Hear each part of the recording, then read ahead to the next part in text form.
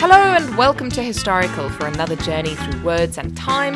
We don't claim to know everyone's history over here, but I do know that at some point in the not-too-distant past, you shuffled, sprang, or staggered onto this mortal coil, making as much fuss as you deemed appropriate.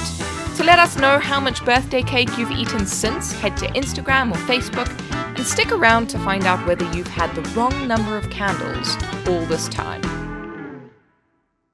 It's a bit of an odd thing to ponder, but assuming you subscribe to the idea that at some point in the past, the universe began, someone far back in the annals of history must have had the first birthday. I'll just forego the spoiler warning and tell you straight up, we don't know who that was. In fact, we don't know who was second either. Humans weren't able to celebrate birthdays until they'd worked out a timekeeping system that let them track a cycle of days, months, and years. As far as we know, the Babylonians and the Egyptians were the first to start keeping calendars about 5,000 years ago, which amounts to an awful lot of birthdays untoasted and cake uneaten up until then. Even then, we don't quite know who was the first person to decide that a yearly shindig was a necessary reminder that they had not, in fact, died during the past 12 months. 5,000 years ago, writing implements were still fairly complex and time-consuming to make, and entries like, Margie turned 30, had party on Nile, Uncle Elgie was sotted, was V fun, were apparently not considered a prudent use of resources. The earliest reference we have to a birthday comes from the Talmud, which is basically the key text of laws in Judaism. The Talmud mentions that Moses died on his 120th birthday, which, if it's true, means that Moses knew when his birthday was, which means recording the date of one's birth had become something one did. This is a bit tricky though, because, historically speaking, we can't be 100% sure that Moses was literally a real person, or whether he's a symbolic figure or some kind of amalgamation of people. There are a lot of historical figures who do seem to crop up in all sorts of religious texts, usually doing outrageous things and being told off.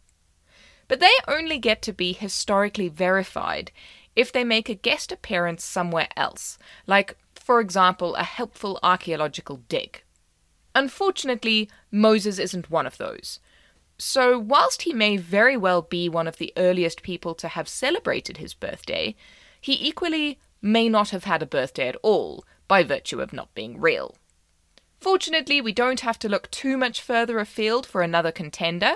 This one also features Moses, so at least he gets an honourable mention. In religious traditions, Moses' nemesis was an unnamed and seriously uncool pharaoh, who enslaved everyone of Jewish descent, brought down plague and pestilence, and forced Moses into some really time-consuming stunts involving the displacement of water and a lot of hiking. Moses, when writing the book of Exodus, was nice enough not to name and shame the mean pharaoh, which obviously makes the whole thing completely unhelpful. But historians think they know who it was anyway, none other than Rameses the Great. He's often regarded as one of the greatest, hence the name, and most powerful pharaohs of the New Kingdom period of Egypt, and there's some evidence to suggest that he may have celebrated, and forced everyone else to celebrate, his birthday. One story suggests that he even had the architects of his temple at Abu Simbel position the statue of him in such a way that it was particularly well sunbathed only twice a year, on his birthdays. No, that's not an editing mistake, he had 2 birthdays. One was the day of his actual birth, as a human, and the other was the day of his birth as a god. The ancient Egyptians at this time believed that becoming pharaoh was equivalent to becoming divine. They had a very complicated system of reincarnation amongst their royalty and deities, which is where his name comes from. It means Ra is the one who bore him. On the day that you ascended to being pharaoh, you were sort of born again as a deity, who was also a kind of living incarnation of a god that already existed. If that sounds confusing, don't worry, it's terrifically complex, and nobody at work will let you have 2 parties if you try this anyway. It's worth mentioning that the statue at Abu Simbel does glow very beautifully on a day in February and one in October, although there's sadly very little evidence for an actual link to either of Ramesses' birthdays. Personally, I'm going to go on believing the story until someone manages to prove that it isn't true. Now, Moses and Ramesses, for a variety of reasons, are not what you might call your common or garden variety of person. In fact, they're really as niche as a person can be. So you might be wondering when people like you and I started celebrating our birthdays. The Greek historian Herodotus was one of the first people to record the birthday celebrations of the general population, when he wrote about the Persian Empire of some 2,500 years ago. In fact, he goes so far as to say that the day which every man values most is his own birthday, and then goes on to describe the abundance of food that might be served at the celebration. Needless to say, I fully agree with all of the above, although I could probably do without the whole roasted asses, which were allegedly a particular delicacy. What Herodotus felt about his own birthday is, alas, lost to time, but we do have the Greeks to thank for the tradition of birthday cakes. Once a month at new moon, they would bake a round cake and cover it with candles to celebrate the birth of Artemis, the goddess of the moon. These cakes, I'm sorry to tell you, were nothing like what you might think of as a birthday cake today. They more closely resembled sweetened bread and were made from bread dough, honey, and sesame seeds, although frankly, I think that sounds delicious. Centuries later, the Germans revived the tradition of candles and cakes, and this is where the first real birthday cakes seem to have started. Interestingly, they used one more candle than the birthday person's age, so if you were turning 7, your cake would have 8 candles. You had 7 for the years you'd already made it through, and you got 1 extra to symbolize the hope that your lucky streak would continue for another year. When the ritual reached the English-speaking world, we seem to have done away with the extra candle, perhaps because we weren't quite as good at counting. After all this talk of pharaohs and moon goddesses, it probably won't surprise you to learn that for many years, the early Christians refused to celebrate their birthdays because they were convinced it was a pagan ritual. Of course, the early Christians refused to do pretty much anything that might be accidentally construed as fun, whether it was pagan or not.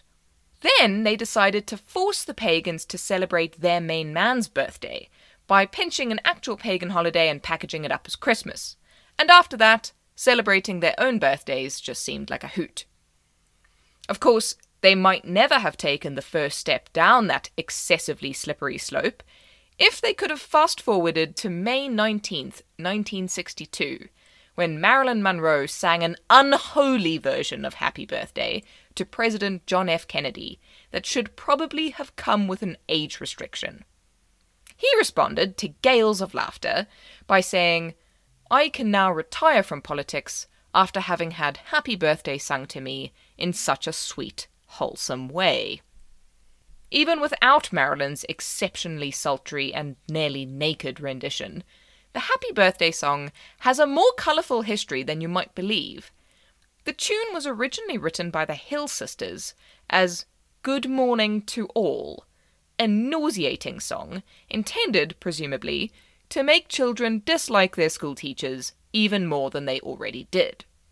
In 1924, Robert Coleman republished the tune with the words we know today, which was picked up by Irving Berlin almost 10 years later for a musical.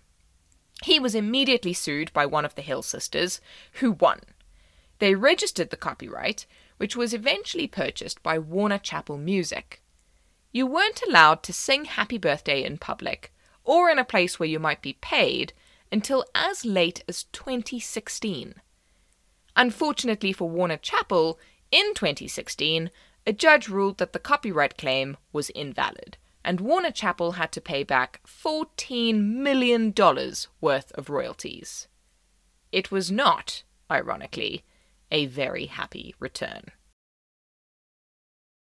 Thank you for joining this episode of Historical. If you enjoyed yourself, please head over to your streaming platform of choice, subscribe so that you never miss another episode, and leave us a rating and review so that we can continue to tell cool stories. You can also come and find us on Instagram and Twitter at historical_podcast, and join the Facebook group, which is an excellent place to tell us which words you'd like to hear next. Join us again for more words that shape the world every Tuesday.